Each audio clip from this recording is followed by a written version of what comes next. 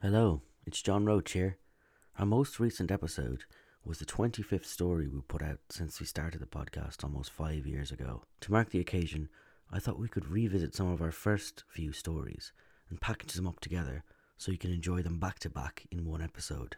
We've mostly been doing documentaries these days, so I've chosen 4 of our fiction stories that will fit neatly into an hour. I'm calling this the Yarn Drama Hour, or a bit less than an hour.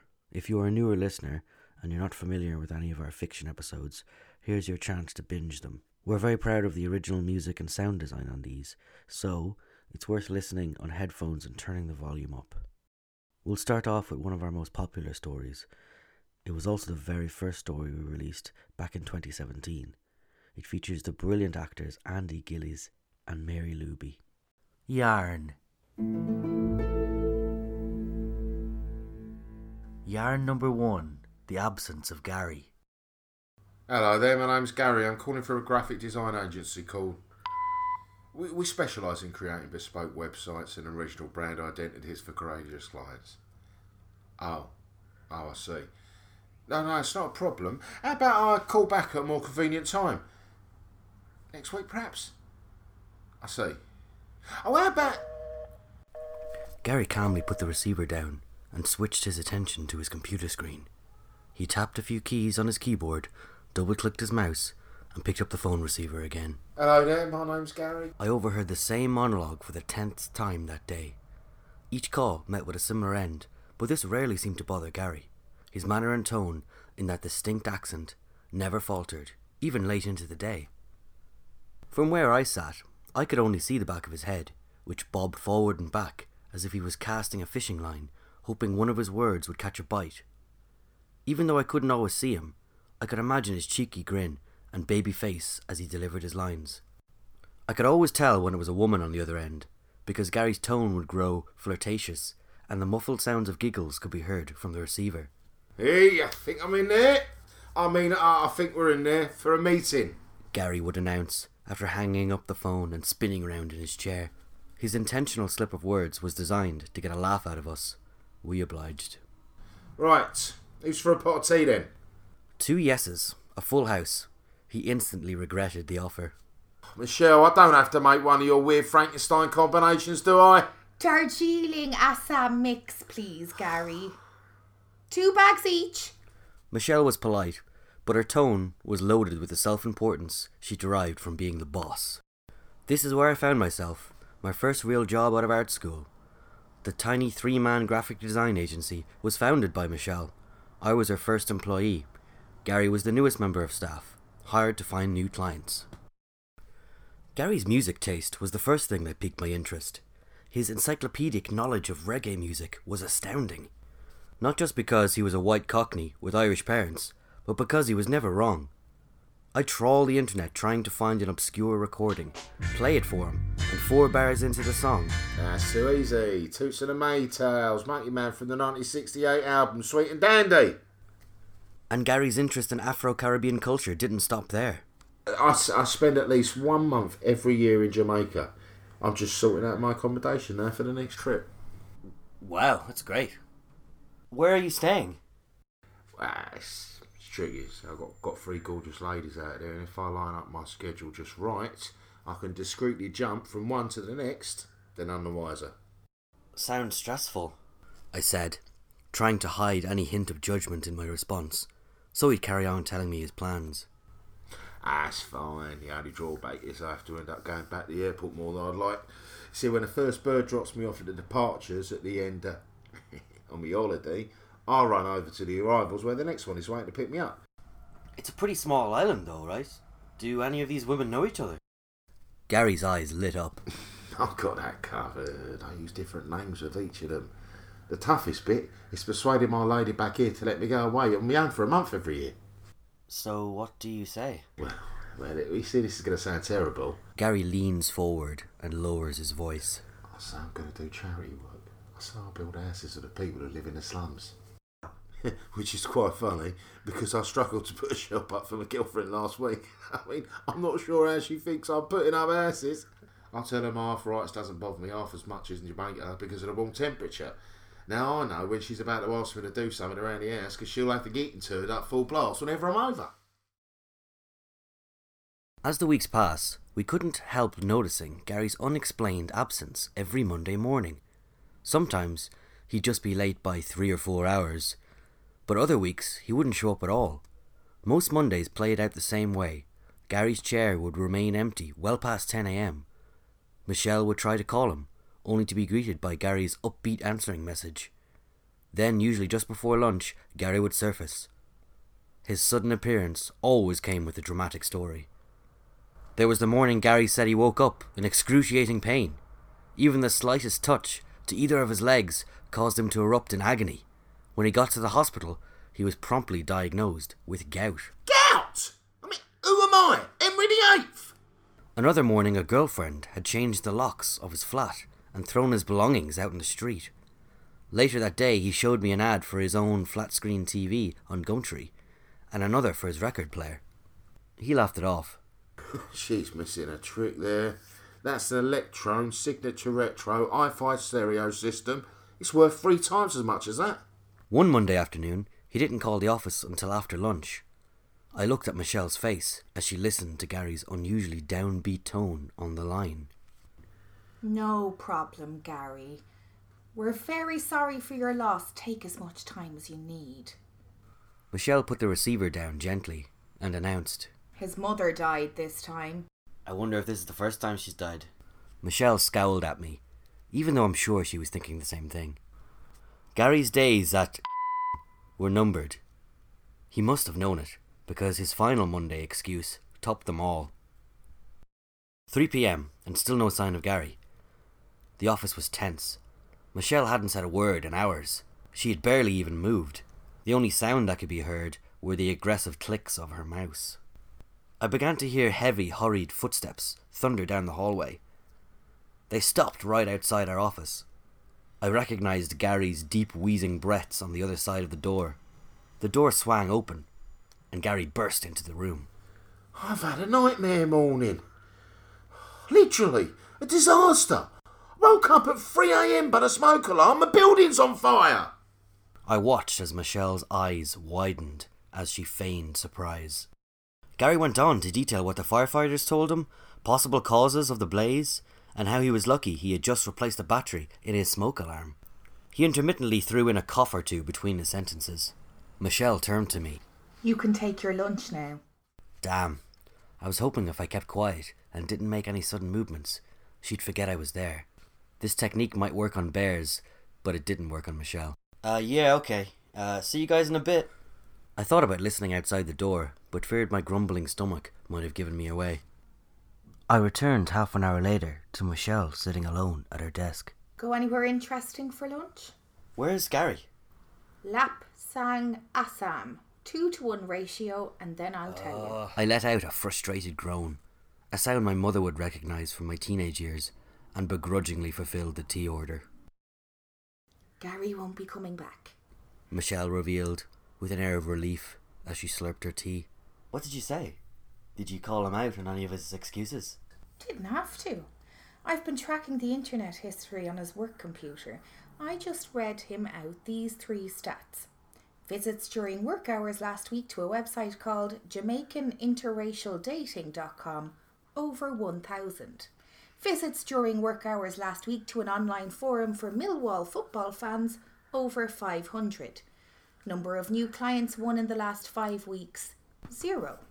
Upon hearing his most frequented online hangouts, and his single-digit sales figure, Gary got up and left, without a word, his coughing fit miraculously cured. So where was he every Monday morning? Your guess is as good as mine. Now let's just get back to work. That brochure won't design itself. I would find out for myself a few weeks later. Michelle was out of the office, so I was playing music full blast and drinking regular builder's tea. The phone rang. Hello, how can I help? Hi mate, it's Gary. Yeah, what are you calling there? Are you playing a special? Yeah, do you know they're massively influenced by the waiters? Just check them out. Hi, Gary. How have you been doing, man? Michelle's not here this morning. I assumed this was going to be about money. Nah, that's all right, mate. Yeah, actually, you're the one. You're the one I'm after. Actually, there's been bit of a misunderstanding. Can you confirm to this gentleman that I'm an employee of the company? After a second or two of rustling, a second voice emerged. Hello there, this is PC Winston Noble at Southwark Police Station. I've got Mr. O'Reilly with me here. He was detained yesterday for disorderly conduct during an incident near Millwall Football Ground. Listen, we're prepared to leave him off with a warning if you, as his employer, can ensure that he's usually an individual of upstanding behaviour. Yeah, sure. He is. Definitely. I lowered my voice to sound more authoritative. We've been wondering where he was. It's very out of character. As soon as I hung up the phone, I started combing the internet for police and CCTV images of known offenders of organised violence at football grounds. Eventually I stopped at one image of a flabby, bare-chested man with a cheeky baby-faced grin. It was Gary, our own reggae-loving football hooligan.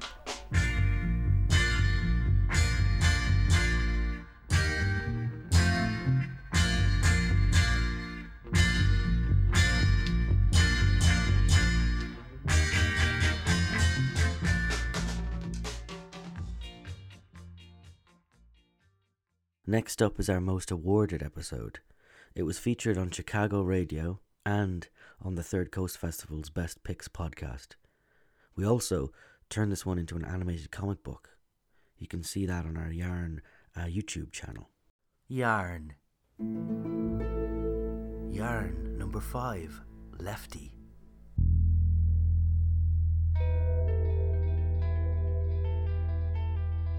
My body convulsed on the floor of the tiny bathroom. This was the most intense pain I'd ever felt in my 12 years on the earth. My screams subsided soon after I dropped to the tile, but the pain was only intensified. I landed face up with my left leg bent back under me. My back arched while my arms and right leg spread out, jamming themselves up against the wall to my right and the side of the bathtub to my left. It was the first time I had bent my leg in over 8 weeks. Up until a few days previous, my left leg was encased in a full-length cast. Disuse atrophy had caused the muscles in the leg to shrivel and harden. Bending it now meant muscles that hadn't contracted in all that time creaked like a taut length of old rope. My knee joint locked in a bent position, like the leg of one of my toy action figures. There was no way it would spring back into a straight position under its own strength.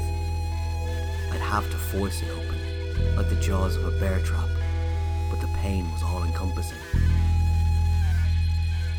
Why did I bend my leg if I knew it was way too soon to do so? Well, I didn't bend it, nor did anyone else. The left leg did it himself. I've got cerebral palsy.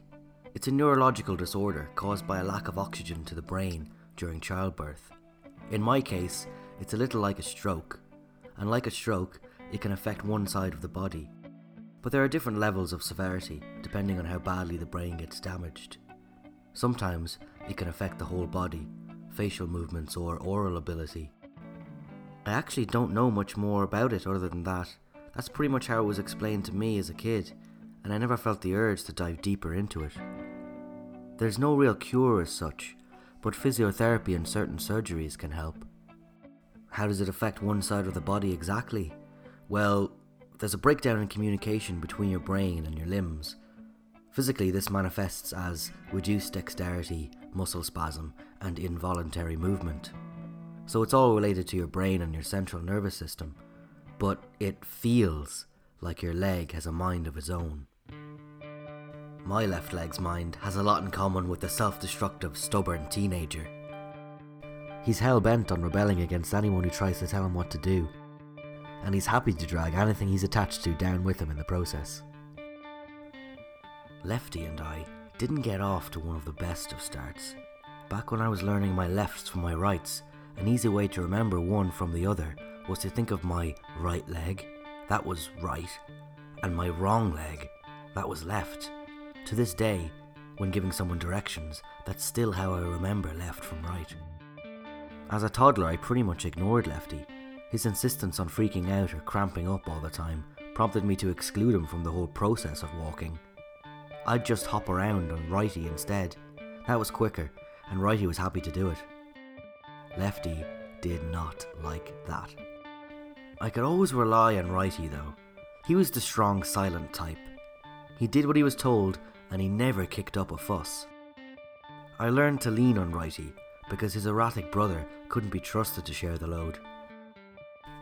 That infuriated Lefty even more. I knew I couldn't hop around forever. I'd end up stomping the life out of Righty. So I was forced to start letting Lefty contribute with some stuff. Walking for starters. Sure, he had a weird way of doing it, but it got us places. And Righty was always there, very patient and at the ready to step in and take control if Lefty had one of his tantrums. Lefty's outbursts would erupt at the most awkward moments. Keeping still during a visit to the barber's chair was an impossibility. When the buzz of the electric razor echoed in my ear, Lefty shot up under the gown, kicking clumps of freshly cut hair into the air and causing even the steadiest handed hairdresser to veer off course. Whoops, the barber would say. You wanted the locks short, right? Lefty was also a genius at lulling me into a false sense of security. I'd be walking down the stairs, for example. Lefty may have appeared relaxed and compliant, so I might not even hold the handrail. Big mistake. If someone appeared at the foot of the stairs, Lefty would think, time for an impromptu goose step demonstration, oi! He'd launch himself forward and lock his knee in an homage to the Ministry of Funny Walks. Inevitably, this sent me tumbling down the stairs. Are you okay? The innocent bystander would say. Oh yeah, watch out for that dodgy step, I'd reply as I brushed myself off. Lefty loved an audience. Public spaces were where he could exert maximum damage. School classrooms were a favourite of his. This would change to work meeting rooms when I got older. If I was called upon to speak and I wasn't expecting it, forget that guy, look at me! Lefty would announce by leaping into the air and slamming his knee into the underside of the desk. I think we should... I do my best to ignore the throbbing pain emanating from my knee and carry on with waterlogged eyes. And girls. More specifically, intimate moments with girls. I'm not sure if Lefty didn't like these situations, or if he just got overexcited by them. Either way, they made for high-risk engagements. Once, in secondary school, I was sitting on a park bench alone with a girl, and I had just worked up the courage to kiss her. Her hand slowly reached forward and rested on Lefty's knee.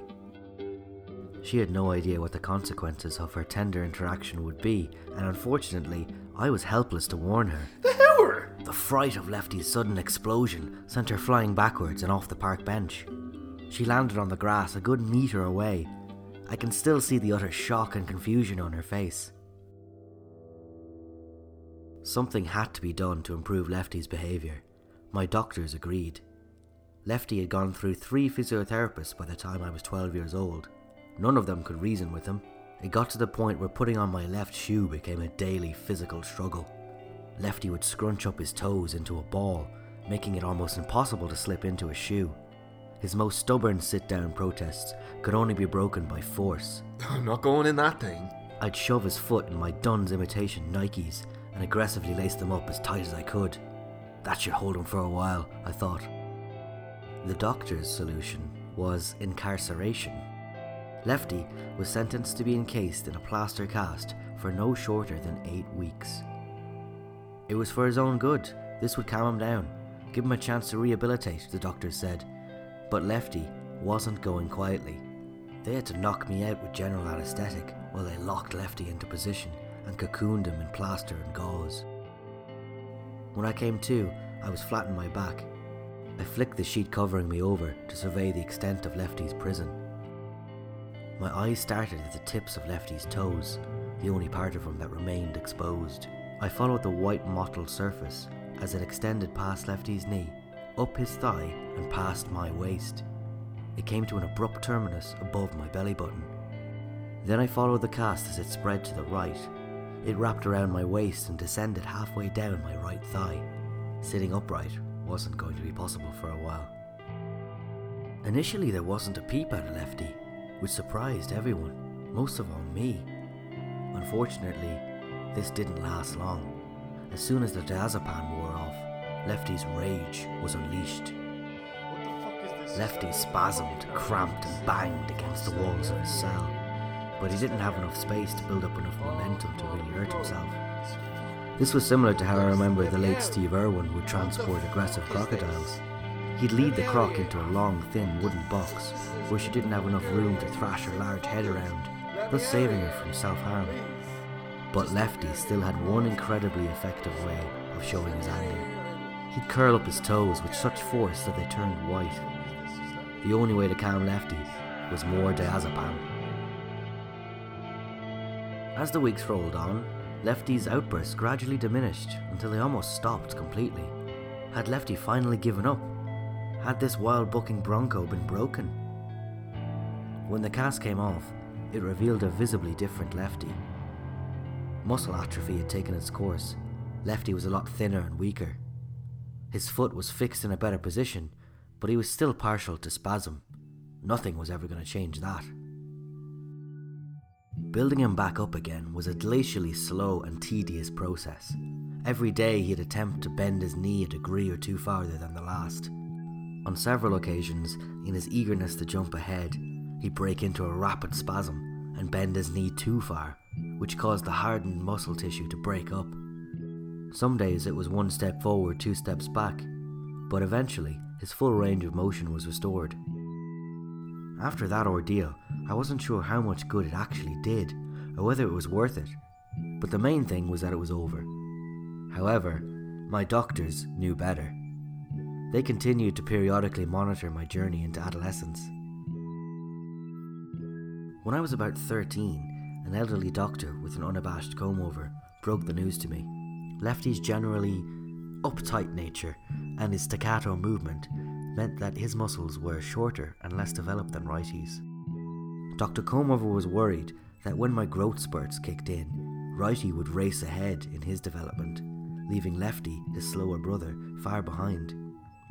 This would result in quite a length disparity between them, effectively leaving me lopsided. If I didn't want to walk around in circles for the rest of my life, then something drastic had to be done, and quickly.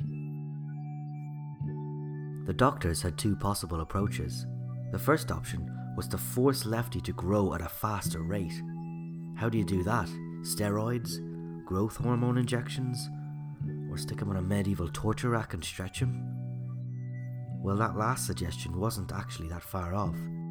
They could bore some holes into Lefty's bones, affix a surrounding cage structure, and gradually attach tenser and tenser springs to stretch Lefty out.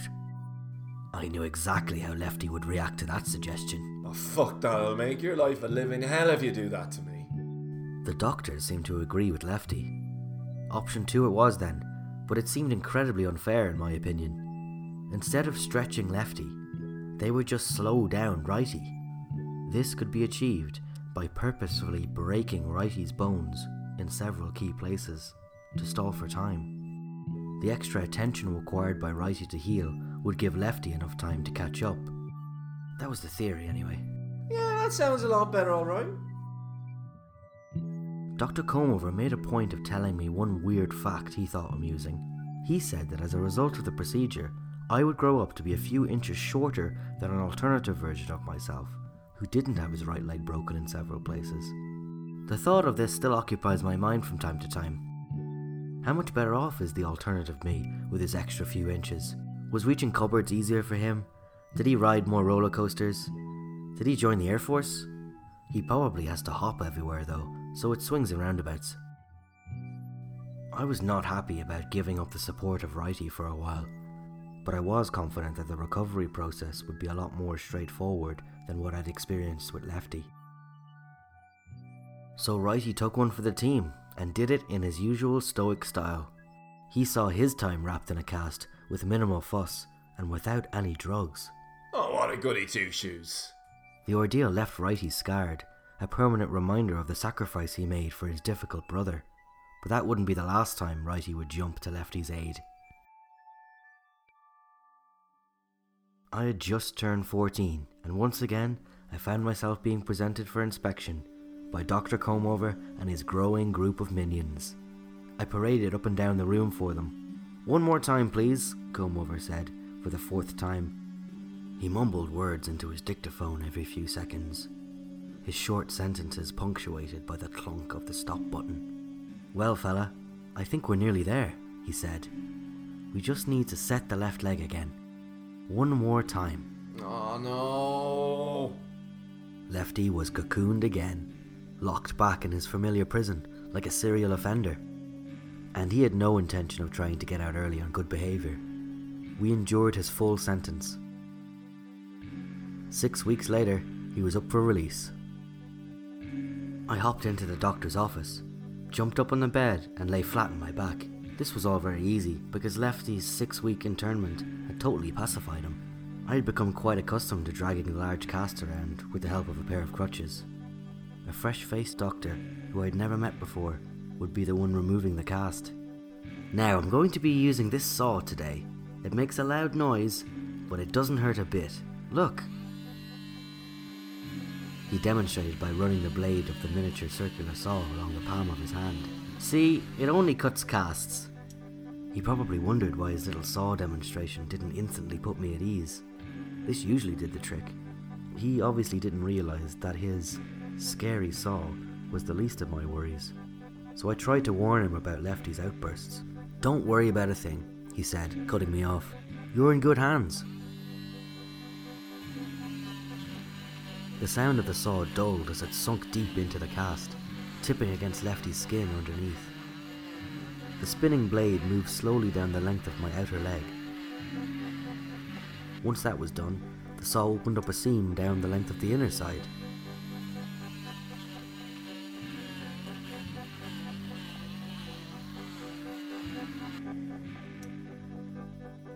"All done with the cutting now," the doctor proudly emphasised. Still not seeing any visible relief in his patient, he pulled at the freshly cut top section of the cast. It broke away after a couple of hearty tugs. The whole front of Lefty was now exposed to the fresh air. I could feel him beginning to twitch. Then the doctor pulled the remaining back section away. The doctor prodded random areas of Lefty with his fingers. "Can you feel that?" he questioned. Lefty started to shudder. I could feel him building up under me, like a bull getting ready to buck his unwanted rider. "Nearly done," he said. "Just try to..." And then he said it. The one word that was sure to set Lefty off. "Relax." Suddenly Righty sprang up and swiveled to the left like a tower crane in high winds. He threw himself on Lefty and pushed down hard with all the force he could muster. Lefty convulsed frantically, but he was no match for Righty's strength. The doctor let out a loud yelping sound. His hand was sandwiched between Lefty and Righty. "Ah, can I just get my hand out, please? Try to relax," he pleaded. But that only caused Righty to bear down with more force. Until, crack, went the muffled sound of the doctor's little finger as it broke. Righty eased off just enough for the doctor to free his hand. "I'm so sorry," I shouted. It's fine, it's fine," he said, trying to disguise his obvious discomfort. "I'm gonna let the nurse finish up here. I have to go." And he rushed out of the room, cradling his hand. So Righty, the reliable, rule-abiding Righty, had caused grievous bodily harm. Lefty never came close to anything like that. In some ways I respected Righty's eagerness to prevent another bathroom floor incident, so I was willing to let him off on this extenuating circumstance. As the years passed, Lefty mellowed, somewhat. He's still prone to the odd outburst, but for the most part Righty and I can see them coming. His turns are more like sulks than tantrums now. Sometimes he'll refuse to move, the same way a dog who doesn't want to be walked will stop dead in the street. We have to just pull him along until he begrudgingly complies. That's just how he is. And he's not going anywhere. So we all just have to take it. One step at a time. Yeah, you won't be telling anyone to relax anymore. This has been a story for yarnpodcast.com. Written and narrated by John Roach. With the voice of Brian O'Regan and original music by Kieran Dunphy. Fuck you and you relax.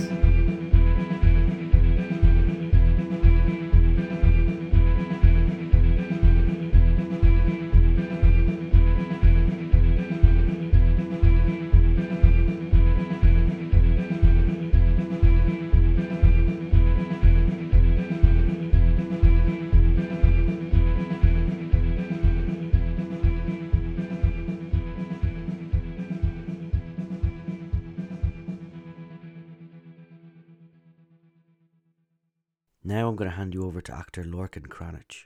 You might recognise him from the hit HBO series Rome. He's also been on various other shows including Fortitude and Ballicus Angel. So we're very grateful he agreed to perform the following monologue for us. Yarn. Yarn 12.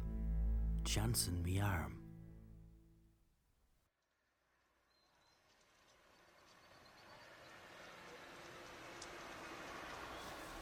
I've been off the drink now going on 3 months. Not a drop. Not since me health scare.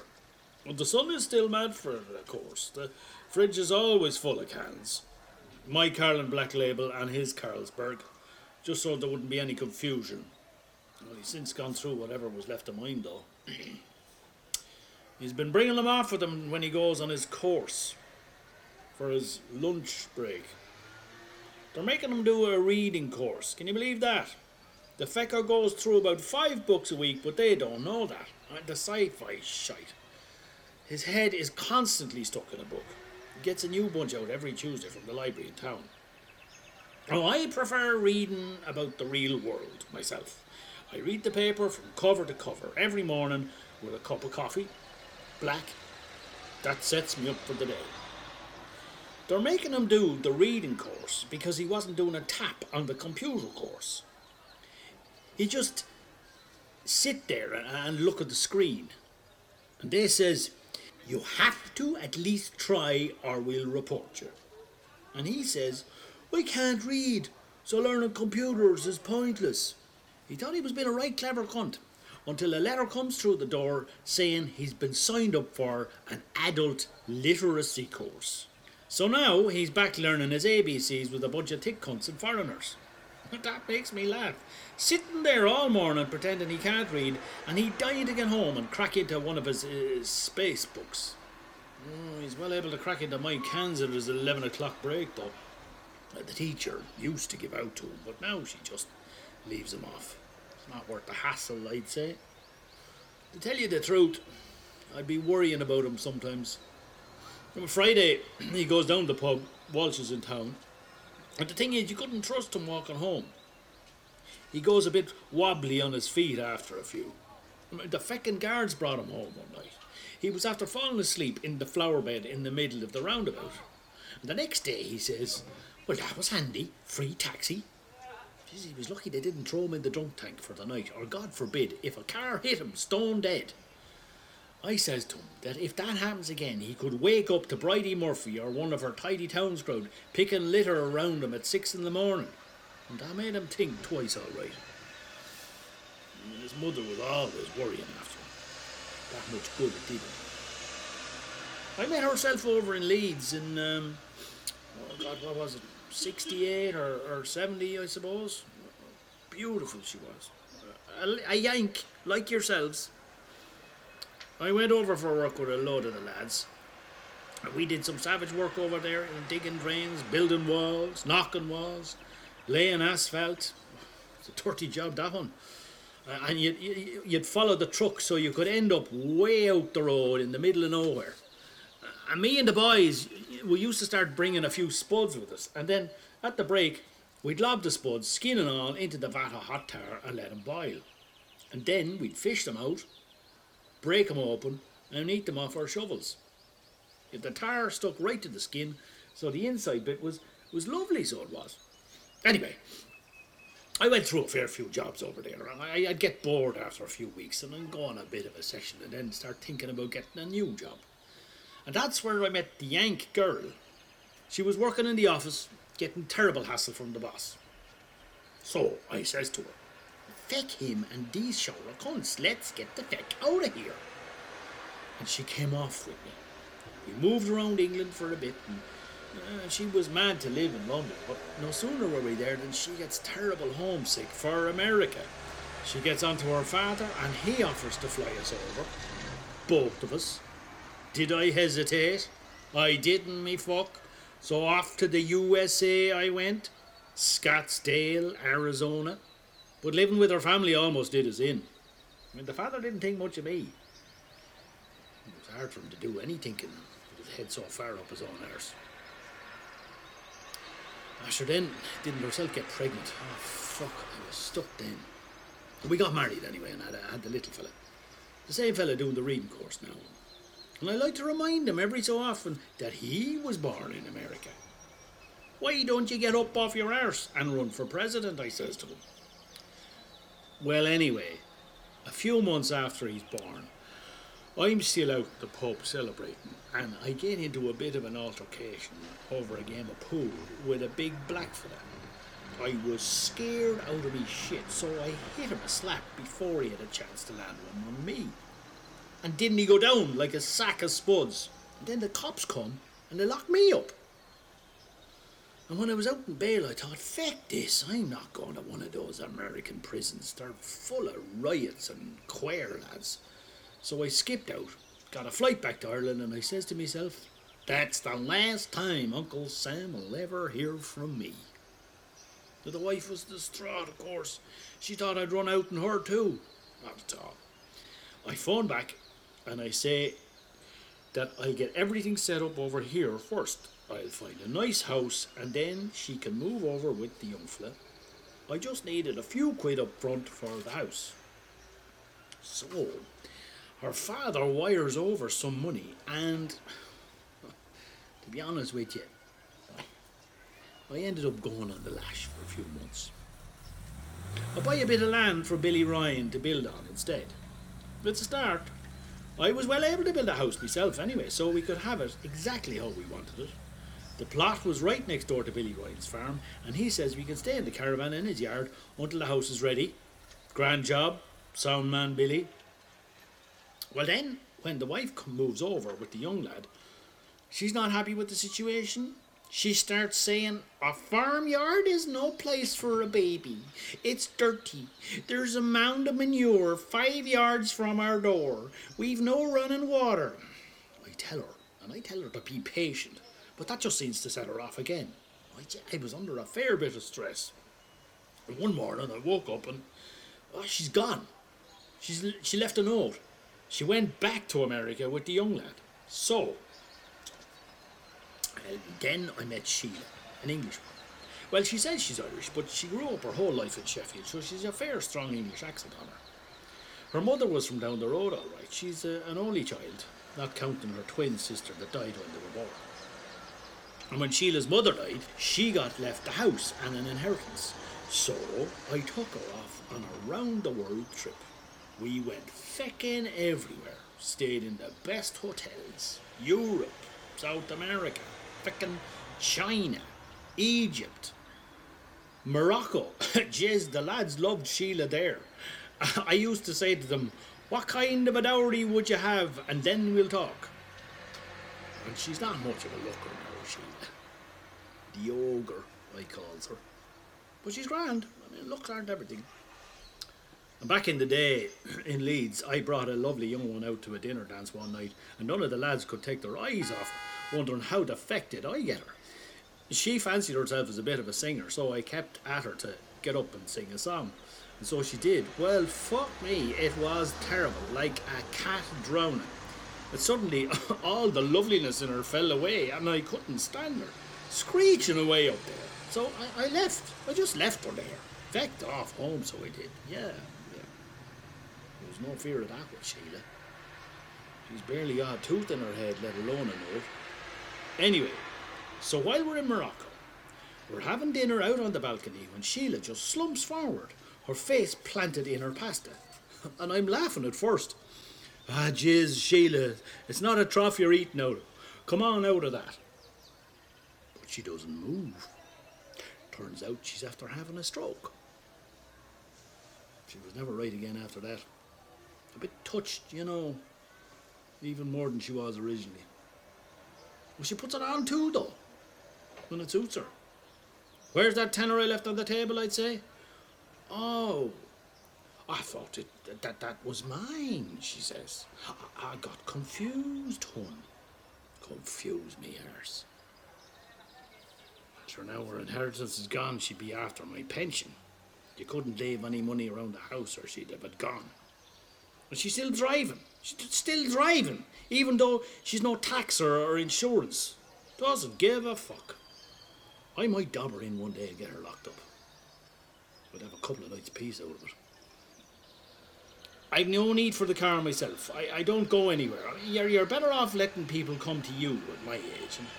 And I haven't been to the pub since I gave up the drink, so... I'd start to miss it at Christmas, though. The drink. The ex-wife comes over from the States with her husband to see the young fella, she says. And they stay here. Well, we have a great crack. The husband is a Yank, like herself and yourselves. Ex-military. He brings over a few bottles of bourbon and I sort out the poaching. I get it from the barman in Walsh's. Gives it out in the wine bottles at Christmas for a few of the regulars. The ex-wife's husband's mad for the stuff. He can't hold his drink at all. I thought holding your drink would be a requirement in the army.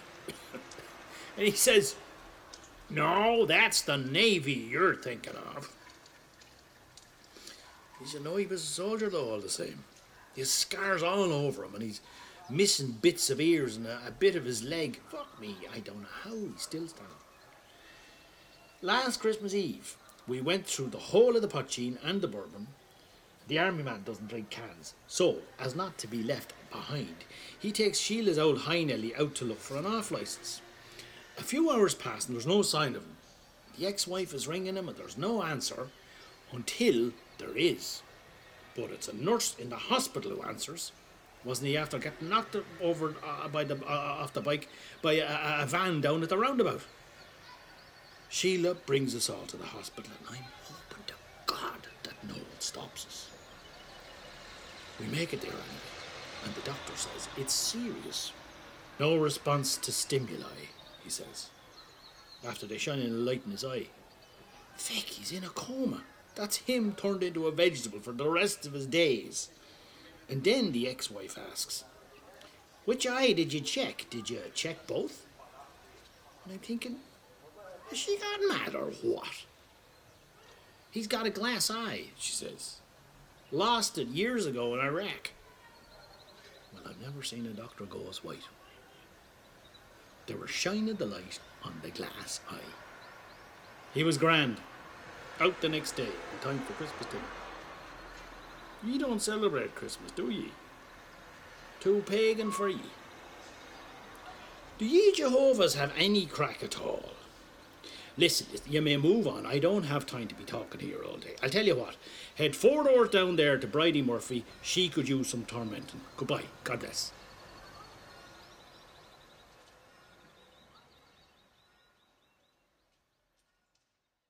Our last story is to date our shortest episode.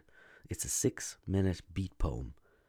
Listen out for excellent music and sound design on this one by composer Drembot. Yarn. Yarn 11. Brick Lane.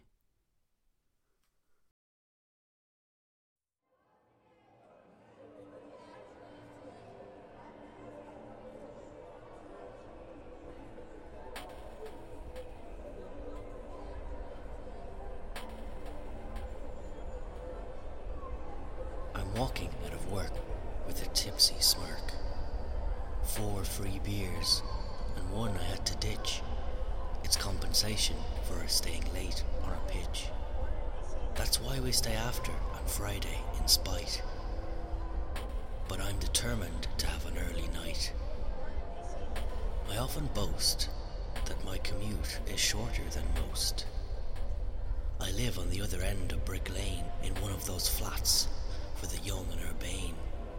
It's a 6-minute stroll down a straight street if I'm not held up by those I meet. Walking down Brick Lane each day is like taking in a promenade play. Early mornings, evenings and weekends, each show views the street through an alternate lens. On weekends I'm woken by street sellers wailing. Walkways are warped with waves of tourists who haggle with stall vendors and vinyl purists. The early morning show is more subdued. Office workers queue for coffee and fidget with their phones, and the odd night before straggler stagger to their homes. Evenings are manic, a maelstrom of meandering men and women, walking, talking, drinking and grinning. Curry house representatives jostle for my attention. No thanks, I live just down there, I mention. But the offers keep coming. 1 free drink, 1 free Papadom? I'm moving on. 2 free drinks, 2 Papadom. I've already gone. I pass the big blue-eyed leaflet distributor on the corner. She's bored, bald, and beautiful. I'm distracted, so I get caught by the kebab man. "Excuse me, sir," he says. "Do you want to make a donation to the Donor Kebab Fund?" He does this every day if I don't dodge him. "You got me yesterday," I say. "So I did, mate. I'll be on my way." And off he goes without delay, stuck in his own Groundhog Day. I'm halfway there. I step around the tiny, shiny canisters of air thrown on the ground like discarded silverware. Sitting on the pavement is a man with a sign. It reads, "Punch me in the face for £5. He already looks like he's done 9 rounds. "Hello, gorgeous," shouts the woman on crutches. She's all dressed up, not a hair out of place, but drug addiction takes its toll on her face. "Buy me a drink?" I hear her ask. "Not tonight," I say. "I can't." "Fuck you then, you fucking prick." She gestures with her walking stick. New shops on Brick Lane are sure signs of gentrification. They pop up and down in a constant rotation. Shops for bow ties, ukuleles, and items I'd consider immaterial, and one cafe that just sells breakfast cereal. Just a few more strides and I'll be home for the night. I walk by the phone booth. A man bursts out wearing a suit. I overhear his plea to a pedestrian plodding past. "Please," he says, "do you have a few pence? I really need to phone my wife. My mobile has lost its battery life." The Good Samaritan hands over their cash. The man slams the door closed with a crash. He's a phony. I see him here every evening. Is what he does thieving or merely deceiving? I'll leave him to it. I'm not intervening. I'm a couple of feet from reaching my flat when a woman in distress crosses my path. In broken English, she shouts, "Help, hospital, man bleeding." I hesitate at first, but end up ceding. A cyclist stands with his bike in the street. His arm is bloodied like a raw piece of meat. "I've had an accident," he says. "Can you give me some cash for a cab? I need urgent assistance. The hospital is quite a distance." I've seen that very same gash before, not 2 weeks ago, outside my front door. "It's been 2 weeks and you're still hurt. How many times since then have you hit pay dirt?" The man jumps on his bike and pedals out of sight. The woman looks shocked at how quickly the hurt man took flight. I've run the gauntlet and arrived at my destination. I'm thinking about my bed and sleep in anticipation. My flatmates stop me on the stairs. "We're off for a drink," one of them declares. "There's a new bar open down the road. Why don't you come with us?" he elbowed. I was determined to have an early night, stay in, sleep and dream. But after that dash home, now I'm in the mood to blow off some steam. Let's go, I say. We walk back out on the cobbled terrain. Who knows what'll happen tonight on Brick Lane?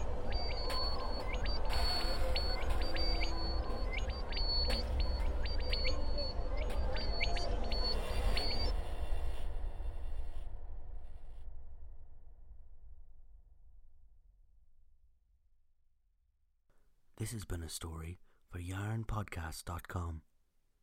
Written and narrated by John Roach.